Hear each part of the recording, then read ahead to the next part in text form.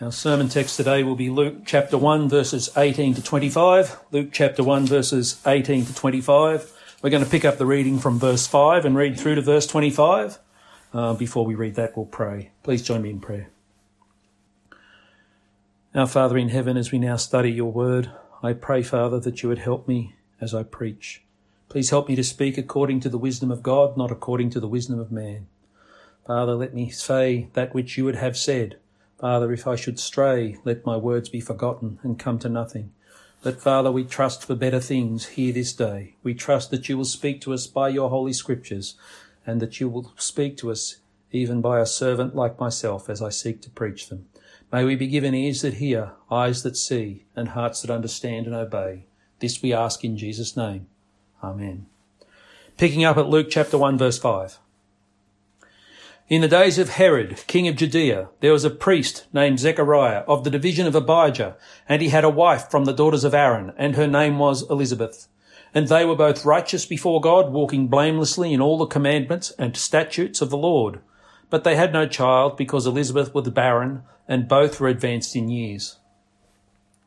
Now while he was serving as a priest before God when his division was on duty, according to the custom of the priesthood, he was chosen by lot to enter the temple of the Lord and burn incense.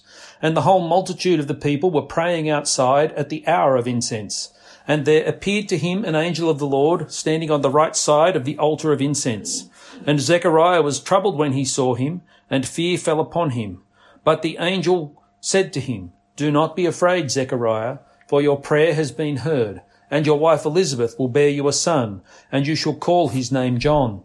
And you will have joy and gladness, and many will rejoice at his birth, for he will be great before the Lord. And he must not drink wine or strong drink, and he will be filled with the Holy Spirit, even from his mother's womb. And he will turn many of the children of Israel to the Lord their God. And he will go before him in the spirit and power of Elijah, to turn the hearts of the fathers to the children, and the disobedient to the wisdom of the just, to make ready for the Lord a people prepared." Verse 18. And Zechariah said to the angel, "How shall I know this? For I am an old man, and my wife is advanced in years." And the angel answered him, "I am Gabriel. I stand in the presence of God, and I was sent to speak to you and to bring you this good news. And behold, you will be silent and unable to speak until the day that these things take place, because you did not believe my words, which will be fulfilled in their time." And the people were waiting for Zechariah, and they were wondering at his delay in the temple. And when he came out, he was unable to speak to them. And they realized that he had seen a vision in the temple, and he kept making signs to them and remained mute. And when his time of service was ended, he went to his home. After these days, his wife Elizabeth conceived, and for 5 months she kept herself hidden, saying, "Thus the Lord has done for me in the days when he looked on me, to take away my reproach among the people." Amen. May God bless his word to us.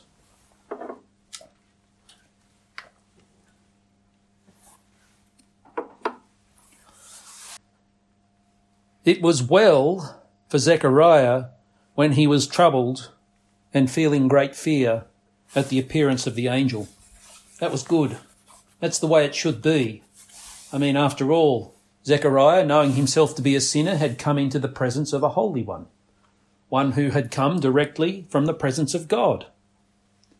But isn't it amazing just how quickly and just how easily we people can go from what you might call a right and proper and wise attitude and, godly restraint of our tongue and other such things, to a couple of breaths later, we're speaking out of turn and we're saying things in a way that maybe they ought not to be said.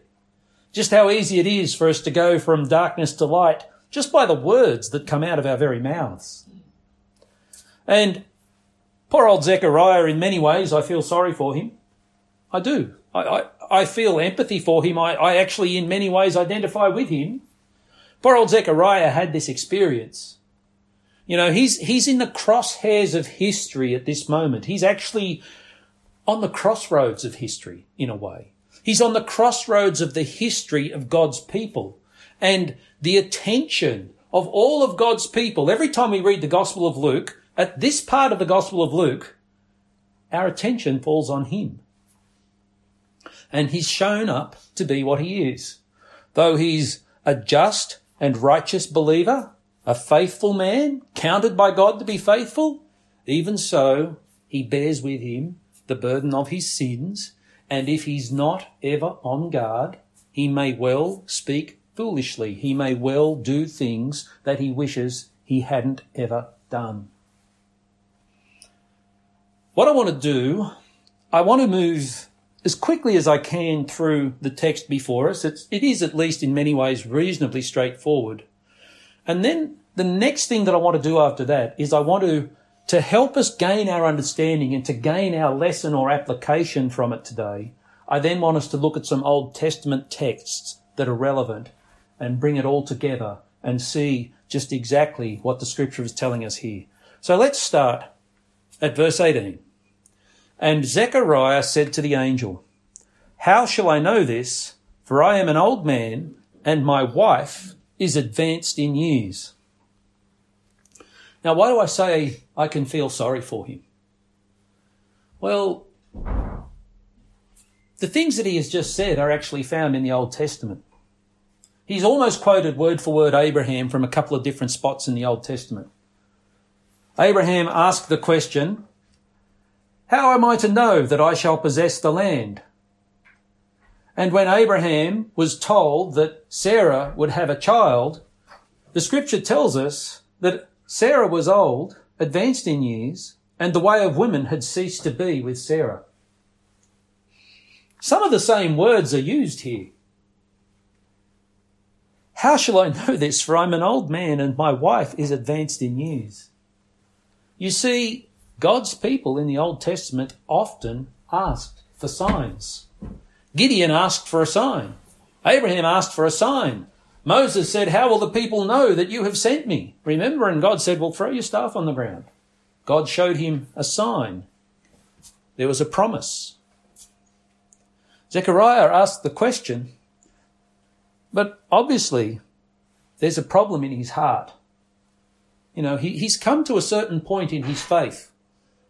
He's believing everything that he's been taught thus far. He's believing everything that's been revealed to him. He believes the teaching of the prophets. He believes the teaching of Moses. He's a just man, a justified man in the sight of God. But a clearer light has broken open right there in front of him. There's something more. And there he stumbles. There he stumbles. C.S. Lewis, in the Narnia books, he often said, and it's also in the book called The Great Divorce, he often used this phrase. Now, you know, C.S. Lewis is not the greatest author, and I'm not saying that everybody should make a habit of studying C.S. Lewis, but there were some things that he said that were really good for illustrative purposes. Upward and inward. Upward and inward. What did he mean? You're always going upward and inward in your relationship with God. You're going higher into the heavenly realms and you're going deeper into the heavenly realms. Upward and inward. And you see, there's a call here to Zechariah. That which has just been announced to him by the angel Gabriel was, Zechariah, come upward and inward. Believe this. Hear what you are being told. He asks his question. Verse 19, and the angel answered him, I am Gabriel. Stop. Do you know who Gabriel was? Do you remember the book of Daniel? Daniel prayed, confessing the sins of his people, praying that God would set them free from the burden of Babylonian captivity, restore the kingdom to Israel, confessing his sins and the sins of his people, praying. He knew that Jeremiah had prophesied that this captivity would last for 70 years and the day was drawing near. And God sent an angel. The angel's name was Gabriel. I am Gabriel. And at that moment, Zechariah should have realised serious business is happening here. Gabriel, who spoke to Daniel. Gabriel, I am Gabriel. I stand in the presence of God. Isaiah chapter 6. I saw the Lord high and lifted up, and I saw the angels calling one to another, Holy, holy, holy is the Lord God Almighty. I'm Gabriel. I've come from that place. I've come from the very presence of God. And I was sent to speak to you and to bring to you this good news. I'll ask you another question. Some of you, I'm sure, will remember. Some of you might need a little bit of prompting. You read in the New Testament, good news, that phrase. What do you know is behind it? What should you understand is behind it? We might call it gospel. We might call it evangelion. I bring to you the good news. It's actually used as a verb. I am gospeling to you. I am evangelizing to you. I am preaching salvation to you. I was sent to speak to you and to bring you this good news, and behold, you will be silent and unable to speak until the day that these things take place, because you did not believe my words, which will be fulfilled in their time. Now, there's an interesting thing. Just turn quickly, have a look at Daniel chapter 10, verse 15. Daniel, his prayers have been answered by an angel. The angel has spoken many reassuring words to him, etc., etc. And all of this has basically made him tremble, filled him with fear. Verse 10. We'll start at Daniel 10:10. And behold, a hand touched me and set me trembling on my hands and knees. Just a touch. And he said to me, O Daniel, man greatly loved, understand the words that I speak to you and stand upright, for now I have been sent to you. And when he had spoken this word to me, I stood up trembling. Then he said to me, Fear not, Daniel, for from the first day that you set your heart to understand and humbled yourself before your God, your words have been heard, and I have come because of your words. The prince of the kingdom of Persia withstood me 21 days, but Michael, one of the chief princes, came to help me, for I was left there with the kings of Persia, and came to make you understand what is to happen to your people in the latter days, for the vision is for days yet to come. Verse 15, when he had spoken to me according to these words, I turned my face toward the ground and was mute. And was mute. We can assume that the angel speaking to him is once again Gabriel. And notice, Gabriel, the impact of his words upon Daniel made Daniel mute. Now turn back to the Gospel of Luke. And behold, you will be silent and unable to speak until the day that these things take place, because you did not believe my words, which will be fulfilled in their time. I ask you a question. How comfortable are you with this idea that an angel can make you unable to speak? The angel actually struck him deaf. Believe it or not. We don't realise that, but the angel actually struck him deaf. In the Gospel of Luke, just look forward to Luke chapter 1, verse 62. Now this is at the birth and then the circumcision and naming of John the Baptist. Verse 60, but his mother answered, No, he shall be called John. And they said to her, None of your relatives is called by this name. And they made signs to his father, inquiring what he wanted him to be called. And think about that. If Zechariah could have heard what was said and simply just couldn't speak, you wouldn't make signs to him. You'd just say, Zechariah, what name should the baby have? They made signs to him. They'd come up with some kind of sign language. This man had been deaf and dumb for almost a year. How quickly did Elizabeth conceive? We don't know. But we know that it takes 9 to 10 months for a baby to gestate. They'd worked out some kind of sign language. This man was deaf and dumb. How comfortable are you with the thought that an angel has that power over a human body? You know, we live in this modern day and age of medical research, of scientific knowledge.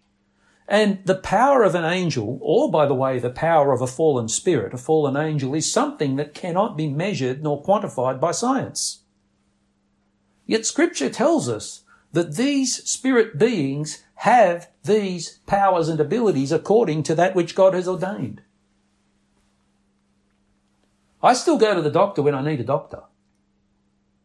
I don't pray for God to send angels to make me better, and I don't assume every time something's gone wrong that it's because some spirit has made it gone wrong. But I'm telling you, these creatures that come to us from the presence of God and may well be here with us this evening, they have powers that we do not have. They have abilities according to the ordaining of God that we do not have. And if we were aware of their presence and they were a truly holy angel, we would fear. We would fear. I've mentioned it once before in a sermon. I know a guy. He woke up. There was some kind of spirit in his room. You know what he did? He turned his back on it. Why? He said, because I wasn't afraid. I woke up. There was a spirit in my room. The room was pitch black. There was something standing before me. It looked like an angel of light, and it had a big, dumb smile on its face. And I did not fear. He said, I turned my back on it and I prayed, God, I only want to know you by your word. It's a wise man. These things aren't to be expected. These things don't happen every other day in anybody's life. That's for sure. But I kind of believe what that guy has to say. He said, I did not fear, therefore I did not consider it to be a holy angel, therefore I turned my back on it. My words will be fulfilled in their time. They're words from God. God has spoken. God has sent Gabriel with this message. Therefore, they're true words. You can count on them. You can count on their fulfillment. You can plan for it. You can build upon that. These are promises to be believed. Verse 21, and the people were waiting for Zechariah and they were wondering at his delay in the temple. This ceremony of burning incense before the Lord was basically a very controlled ceremony. It was a liturgy. Everybody knew how it would run. You know, we are friends with some people who of another denomination in this town and remember their services. They ran for exactly 1 hour if they were running well. They started with exactly the same song. They finished with exactly the same song. The sermon was exactly 20 minutes long. The prayer time was exactly 7.5 minutes. You get the picture. That's the situation that Zechariah was in. Everybody who was there knew what the liturgy was. They knew the prayers that he was to say, how long it was to take. They knew how long it was to take for the other priests who were helping him in this ceremony with regards to the lighting of the fires, the cleaning of the ash, etc., etc. There was a delay. Verse 22, and when he came out, he was unable to speak to them, and they realised that he had seen a vision in the temple. Something unusual happened, and he kept making signs to them and remained mute. And when his time of service was ended, he went to his home. I'll just make a little comment there. He finished his time of service. No matter what happened, he finished his time of service. He did his job. He fulfilled his duty. No matter what happened. God's people do that. God's people do that. When his time of service was ended, he went to his home. Verse 24, after these days, his wife Elizabeth conceived. We don't know how long after these days. But after these days, I'm imagining a fairly short time. After these days, his wife Elizabeth conceived, and for 5 months she kept herself hidden, saying, thus the Lord has done for me in the days when he looked on me to take away my reproach among people. She's aware of that which was considered to be a failure in her life by her people. Remember the promises of God. We looked at it 2 sermons ago. The promises of God. None of your women will be barren. All of your wives will conceive. You'll be having children. You will multiply. You will fill the land in which I'm placing you. If a woman is barren, if a woman does not conceive, well, what's the conclusion of busybody type people? People who can't mind their own business. Failure, moral failure. Something wrong with that woman. Some hidden sin. She's a sneak. There's something not right there. So she hid herself for 5 months. There was no custom to hide yourself for 5 months, but I think she hid herself for 5 months for this reason. So that when she stepped forward and said, I'm pregnant and I'm going to have a baby, remember this is a very old lady, no one was going to laugh because she was showing. She was obviously pregnant. She was obviously with child. Thus the Lord has done for me in the days when he looked on me to take away my reproach among people. The Lord has taken away my reproach. No one is going to say I was a failure anymore. No one is going to accuse me of having something hidden anymore. God has given me a child in my old age. And so she kept herself hidden for 5 months before she came out, as it were, before the people and said, look at what God has done for me. And if you think of it, anyone who knows the scriptures couldn't help but think at that time of thinking of Sarah, Abraham, Sarah, and the promised child. And Elizabeth is now bearing a promised child, and her husband Zechariah is deaf and mute. There are things going on. God is dealing with his people once again. There are things happening. Now, as I said in my introductory comments, I wanted us to get back into some Old Testament scriptures and try to make some sense of exactly what was happening here. Zechariah, made mute, deaf and dumb. Yet we know that he's a faithful man, not perfect, but certainly faithful. They were both righteous before God, chapter 1, verse 6, walking blamelessly in all the commandments and the statutes of the Lord. The gospel was preached to him. That's the word that Gabriel uses. I am gospeling to you. I am evangelizing to you. I am bringing you a message, as it were, from the very throne room of God. And that's why I say Zechariah was in the crossroads of redemptive history. Right in the crossroads, right where things are changing. His faith was according to Old Testament faith. He believed that which he had to believe in order to be justified.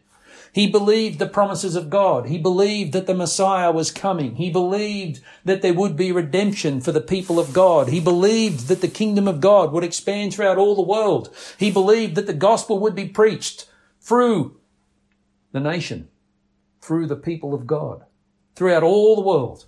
He believed the promises of God, yet he was challenged. Believe now. Now. Here, in your life. You know, there's a challenge for people like you and I still, isn't there? We're told to live as though and believe that it is a fact, what?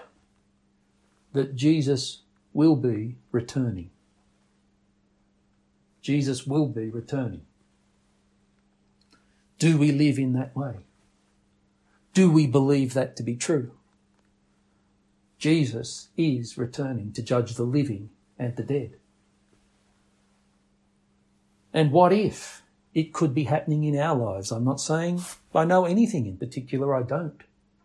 But are we living as though it could be happening in our lives, as though there could be fulfillment now? As though that which we have always said and believed as Christians could truly be happening now, right now, anytime. Any time in our lives, do we live our lives as though that were true? See, there's a challenge here to Zechariah. Zechariah, you believed God would send salvation. You believed the Saviour would come. You believed that the Messiah would come, that he would lead God's people to freedom. Zechariah, I'm telling you now that God is sending you a son, and your son will prepare the way for that Saviour. You know what that means? It means, in another way of putting it, Zechariah, here, now, in Israel today, should the Lord grant you just a few more years, you yourself might lay eyes upon the Saviour. That thing which your people have hoped for now throughout redemptive history, from the time that Moses promised God would send another prophet just like me, and to him you shall listen. Can you believe, Zechariah, that now is the time? In your life is the time. That your son is, as it were, his footman, making straight the way of the Lord, levelling out the paths before him, bringing before him a people prepared. Now, you say you've believed it all your life, Zechariah. That's really good. Guess what? Now, here, now, today, in this life, now, that which you've hoped and prayed for. Your prayers are... Zechariah, as I said, is in the crossroads. He's an Old Testament saint hearing New Testament news. He's an Old Covenant saint hearing New Covenant news. As an Old Covenant saint, he follows a pattern. He asks for a sign. I need a sign. I don't quite believe this. I need a sign. I need a sign. You know, Abraham got a sign. Moses got a sign. Gideon got a sign. Saul got a sign. King Saul, who became apostate, he got a sign. I need a sign. And Gabriel says to him, I'm gospeling to you. I'm evangelizing to you. Remember at Luke chapter 11 verse 29, which we read earlier, this generation is an evil generation. It seeks for a sign, but no sign will be given it except the sign of Jonah. You see, Gabriel replies, I am Gabriel. I've come to you from the presence of God with the gospel. And you're not believing. And you've asked for a sign. Well, you can have a sign. Here's your sign. You will be deaf and mute. You will be unable to hear. You will be unable to speak. You wanted a sign, you're getting a sign. And it's consistent with the thing that happened to Daniel way back in the book of Daniel. For a period of time, Daniel turned his face toward the ground and was mute. There's your sign. You can't hear. You can't speak. What I want us to think about here, because this becomes a rather important theme in the Gospel of Luke, it's actually an important theme in all of the Gospels, is that at this moment Zechariah is standing in the place of the people of God. Remember, he's a priest in the temple, offering up the incense, offering up the prayers for the people. And so there's a promise and a threat here for the people of God. A promise and a threat here toward the nation of the Jews. What's the promise? The Saviour is coming. All who turn to the Saviour in faith and repentance will receive salvation. Now is the time. Now is the day of salvation. That's the promise. What's the threat? What's the threat? Let's have a look at a few things in the Old Testament. We read from Psalm 115, remember what it says about idolatry. Those who make them become like them. So do all who trust in them. What's the context there? Turn again to Psalm 115. Let's start reading at verse 3 of Psalm 115. Our God is in the heavens. He does all that he pleases. There, who's there? That's the nations who do not know God. Their idols are silver and gold, the work of human hands.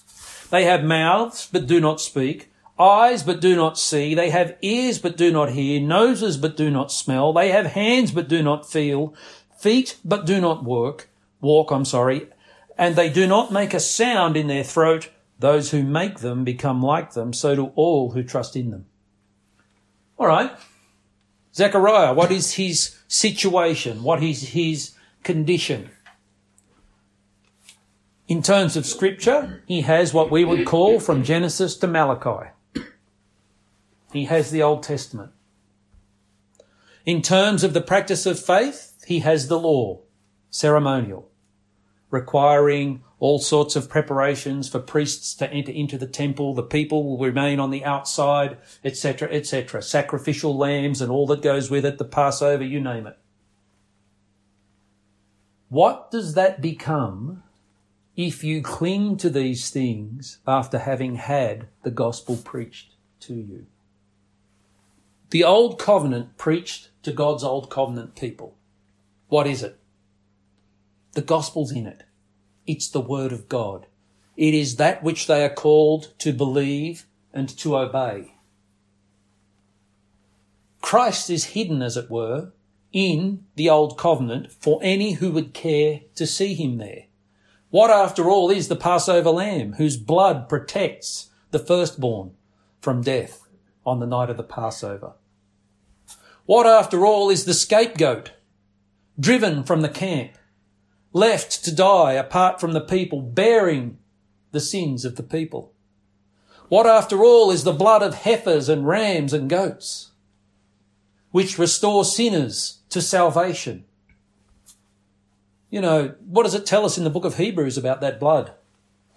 It tells us that it doesn't really wash away sins. It tells us if it really washed away sins, you wouldn't have to repeat the sacrifices again and again and again. But they're all pointers, aren't they?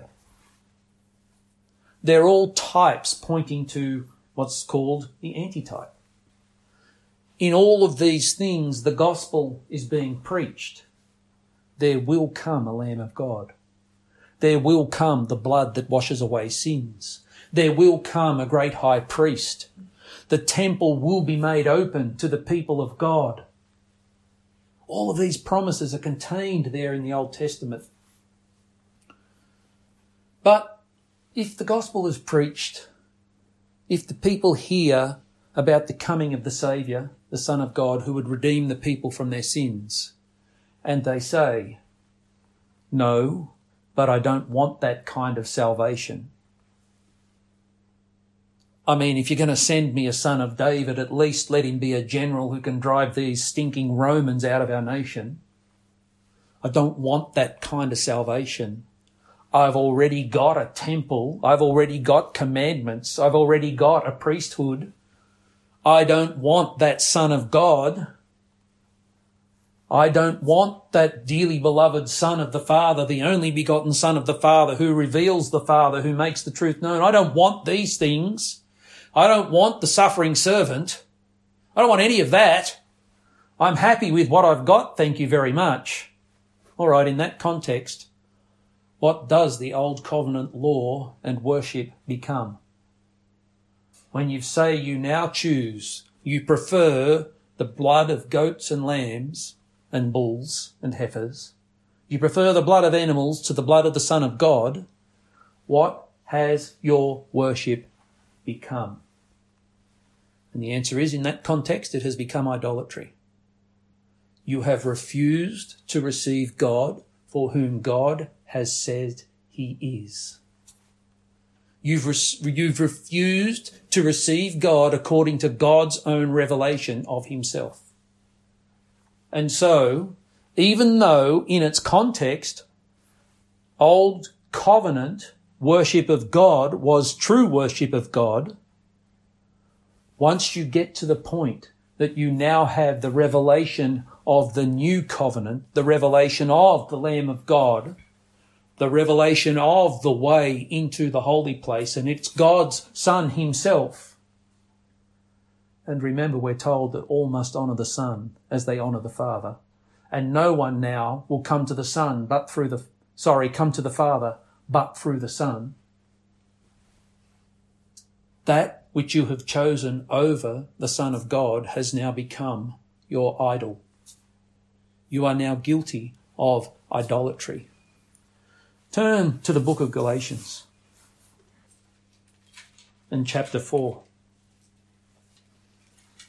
Paul says something here in Galatians chapter 4, and, we looked at Galatians back when we started. But, it doesn't hurt to be reminded again of what Paul says here, and I think it's absolutely amazing. It's kind of mind-blowing what he says here. Galatians chapter 4, we're going to read from verse 21. "Tell me, you who desire to be under the law, do you not listen to the law? For it is written that Abraham had 2 sons, one by a slave woman and one by a free woman. But the son of the slave was born according to the flesh, while the son of the free was born through promise. Now this may be interpreted allegorically. These women are 2 covenants. One is from Mount Sinai, bearing children for slavery. She is Hagar. Now Hagar is Mount Sinai in Arabia. She corresponds to the present Jerusalem, for she is in slavery with her children. But the Jerusalem above is free, and she is our mother. Think carefully who's speaking, and think carefully what he's just said. The Apostle Paul is an Old Testament Jew, a Jew of Jews, of the tribe of Benjamin, a Pharisee of the Pharisees. Okay, he was a Hebrew-speaking Jew who could trace his genealogy. He was one of the few that were left in the world at that time. And he has just said that the present Jerusalem corresponds to Mount Sinai, which is Hagar, the slave woman, the one that was driven out of the camp of the people of God. And he says that there is a Jerusalem above, and the Jerusalem above is the free woman. And the Jerusalem above is our mother. Hagar was an Egyptian. Hagar was not the mother of the promised child. And the Apostle Paul likens basically Jerusalem, and when he speaks of Mount Sinai, what was given at Mount Sinai? The law. It was the high point of the revelation of God himself to his people after they had been set free from captivity in Egypt. In their wanderings, they're taken to Mount Sinai. The Lord descends upon the mountaintop. There's thunder and lightnings and fire, etc. Moses gets the 10 Commandments. This is the ultimate revelation of God himself at that time, in that place, according to that covenant. And now what does Paul say of it? It's Hagar, the unwanted slave woman from Egypt. It's Hagar, the unwanted slave woman from Egypt. What could possibly put Jerusalem and the law as given in Mount Sinai into that situation where it could be considered to be Hagar, the unwanted slave woman? The revelation of God through his Son, Jesus Christ. The revelation of salvation through the blood of the Lord Jesus Christ. The revelation of the fact that the people of God are now basically dwelling in the very holy place of God, where we are gathered together. The Lord is in the midst of us. He dwells in each of us by the power of his Holy Spirit. He dwells in us as a gathered people by the power of his Holy Spirit. Where's the temple? Well, as near as we're going to get to the temple in this age is here. You and me. Feeble little sinners that we feel that we are. Nobodies that we feel that we are. We're the temple. My friends, we're the dwelling place of God. We're the beloved of God. We're in his Son, the Lord Jesus Christ. That which is old. If people want to cling to that which is old, they're clinging to that slave woman from Egypt. They're rejecting the promises. You know what? Why was it that Sarah gave that girl to Abraham as a concubine and said, sleep with Hagar? Well, she didn't quite believe the promise at that point. Not having yet had the promised child, she thought, well, maybe, it's customary. It's customary for fathers without heirs to raise up an heir through a concubine. And maybe the way Abraham is supposed to be raising up an heir is through this concubine. And she's my handmaiden, and she has no identity apart from the fact that I rule over her as her mistress. You know, she's only a slave girl from Egypt. In other words, she's a nobody, except that she's my nobody, which could make her a somebody. Maybe I could get a child, and maybe the promised child comes to me through the handmaid. Hagar, go spend the night with Abraham. Not believing the promise of God. How does the Jerusalem, the present Jerusalem, become Hagar? How does the Old Testament law become Hagar? Now, the law is good. The Apostle Paul himself says the law is good. I believe the law is good. I teach you that you should not be living in contravention of God's commandments. You've heard me say it so many times. The law is good. We shall not murder. We shall not commit adultery. We shall not steal. We shall have no other God. We shall not commit idolatry, etc., etc. The law is good. Yet, if you think that salvation comes through the law, as opposed to the revelation of God through Jesus Christ our Lord and his blood shed upon the cross of Calvary, you make the law an idol. You make your old covenant revelation an idol. Getting back to Zechariah, getting back to what we read in Psalm 115. Let's have a look at another passage. I want you to turn this time to the book of Isaiah, chapter 6. Now, Isaiah chapter 6, I'm sure we're familiar with it. I've already referred to it in our service here today. In the year that King Uzziah died, starting at verse 1, I saw the Lord sitting upon a throne, high and lifted up, and the train of his robe filled the temple. Above him stood the seraphim. Each had 6 wings. With 2 he covered his face, and with 2 he covered his feet, and with 2 he flew. And one called to another and said, Holy, holy, holy is the Lord of hosts. The whole earth is full of his glory. And the foundations of the thresholds shook at the voice of him who called, and the house was filled with smoke. And I said, Woe is me, for I am lost, for I am a man of unclean lips, and I dwell in the midst of a people of unclean lips, for my eyes have seen the King, the Lord of hosts. Then one of the seraphim flew to me, having in his hand a burning coal that he had taken with tongs from the altar. And he touched my mouth and said, Behold, this has touched your lips, your guilt is taken away, and your sin atoned for. Verse 8, And I heard the voice of the Lord saying, Whom shall I send, and who will go for us? Then I said, Here I am, send me. And he said, Go and say to this people, Keep on hearing, but do not understand. Keep on seeing, but do not perceive. Make the heart of this people dull and their eyes heavy, and blind their eyes, lest they see with their eyes and hear with their ears and understand with their hearts and turn and be healed. We'll stop the reading there. Isaiah is commissioned to do what? To go out and to preach the gospel. Preach. Preach this message from God. Preach this message that you've received, as it were, from the very throne room of heaven. Remember where Gabriel got his message? I am Gabriel, I stand in the presence of God, and I was sent to speak to you and bring you this good news. Isaiah is sent out to preach, but what's going to be the impact, the effect of his preaching? In a general way. Now, I'm sure there were people who believed his preaching. Isaiah speaks of the children that God has given him, and I don't think when he speaks of the children that God has given him, he's speaking only of his own household. But what's the general impact of his preaching? They hear, but do not understand. They see, but do not perceive. Their heart becomes dull, their eyes are heavy, they blind their eyes, unless they see with their eyes and hear with their ears and understand with their hearts and turn and be healed. Okay. Let's have a look at one more thing and then we'll try and draw the threads together. I want you to look now in Luke chapter 8.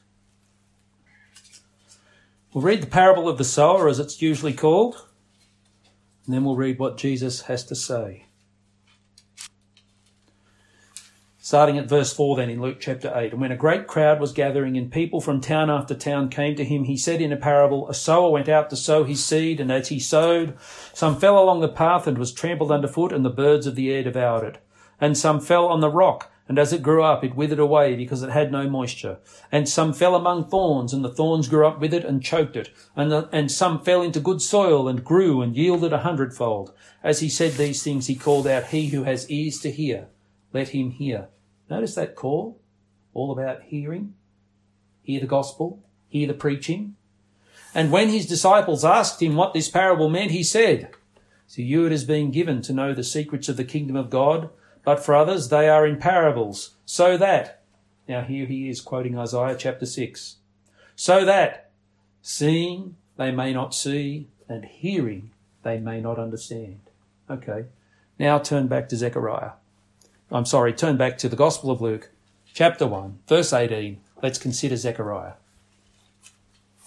Remember what I said, he's in the crossroads of redemptive history. He's an Old Testament saint. He's being called to New Testament faith, to believe the good news that has come to him from God himself.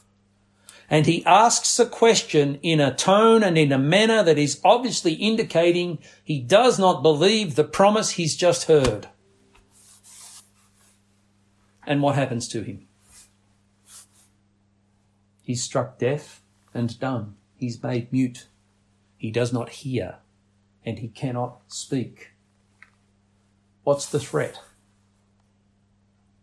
The threat is, believe or your heart will be hardened and you will become as an idolater. You will become as one whose eyes are blind, whose ears are blocked, whose heart is made hard. Remember, Zechariah stands at this moment in the place of the people of Israel. He's ministering in the temple. You see the promise and the threat to the people of God. The promise and the threat. What's the promise? Believe the preaching that is being brought to you from the very throne room of God, and you will have life, salvation, now, here, in your life. Believe the preaching of the gospel. What's the threat? Choose any other thing. Turn any other way. Turn even to the Old Testament revelation of God and the Old Testament worship of God, even if it were done exactly according to the commandment. And you have become an idolater. Your ears become deaf. Your eyes become blind. Your heart becomes hard. Zechariah receives just a partial curse, as it were. Now, I'm not saying he's accursed forever. I'm not saying anything like that. He receives what Scripture says is just a partial sign of idolatry. Deafened ears. Tongues that don't speak. The threat. The threat. Ministered through the angel Gabriel. If you do not believe this revelation that's coming your way, you will become dumb like an idol. As dumb as an idol. Deaf, blind, hardened heart, nothing to say, nothing to do with God. You will become an idolater. As I said, remember, he stands in the place of the people of God at this moment. What's the fate of the nation of Israel? When the Son of God is on the cross, what do they cry? We have no king but Caesar. As his blood falls upon the ground, what do they cry? Let the guilt fall upon us and our children. Ha, ha, ha, we don't care. He's nobody. He means nothing. What is the state of their heart? Their ears are deafened. Their eyes are blinded. Their hearts are hardened. They're confirmed in their idolatry. And Zechariah, he's just a foretaste. Now, I believe Zechariah is a saved man. But like every saved man, he's dealing with the sin within.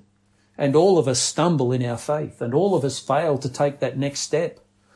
We're being called, remember, upward and onward, or upward and inward, higher up into the kingdom of God, further into the presence of God. We're being called and called and called, and we stumble.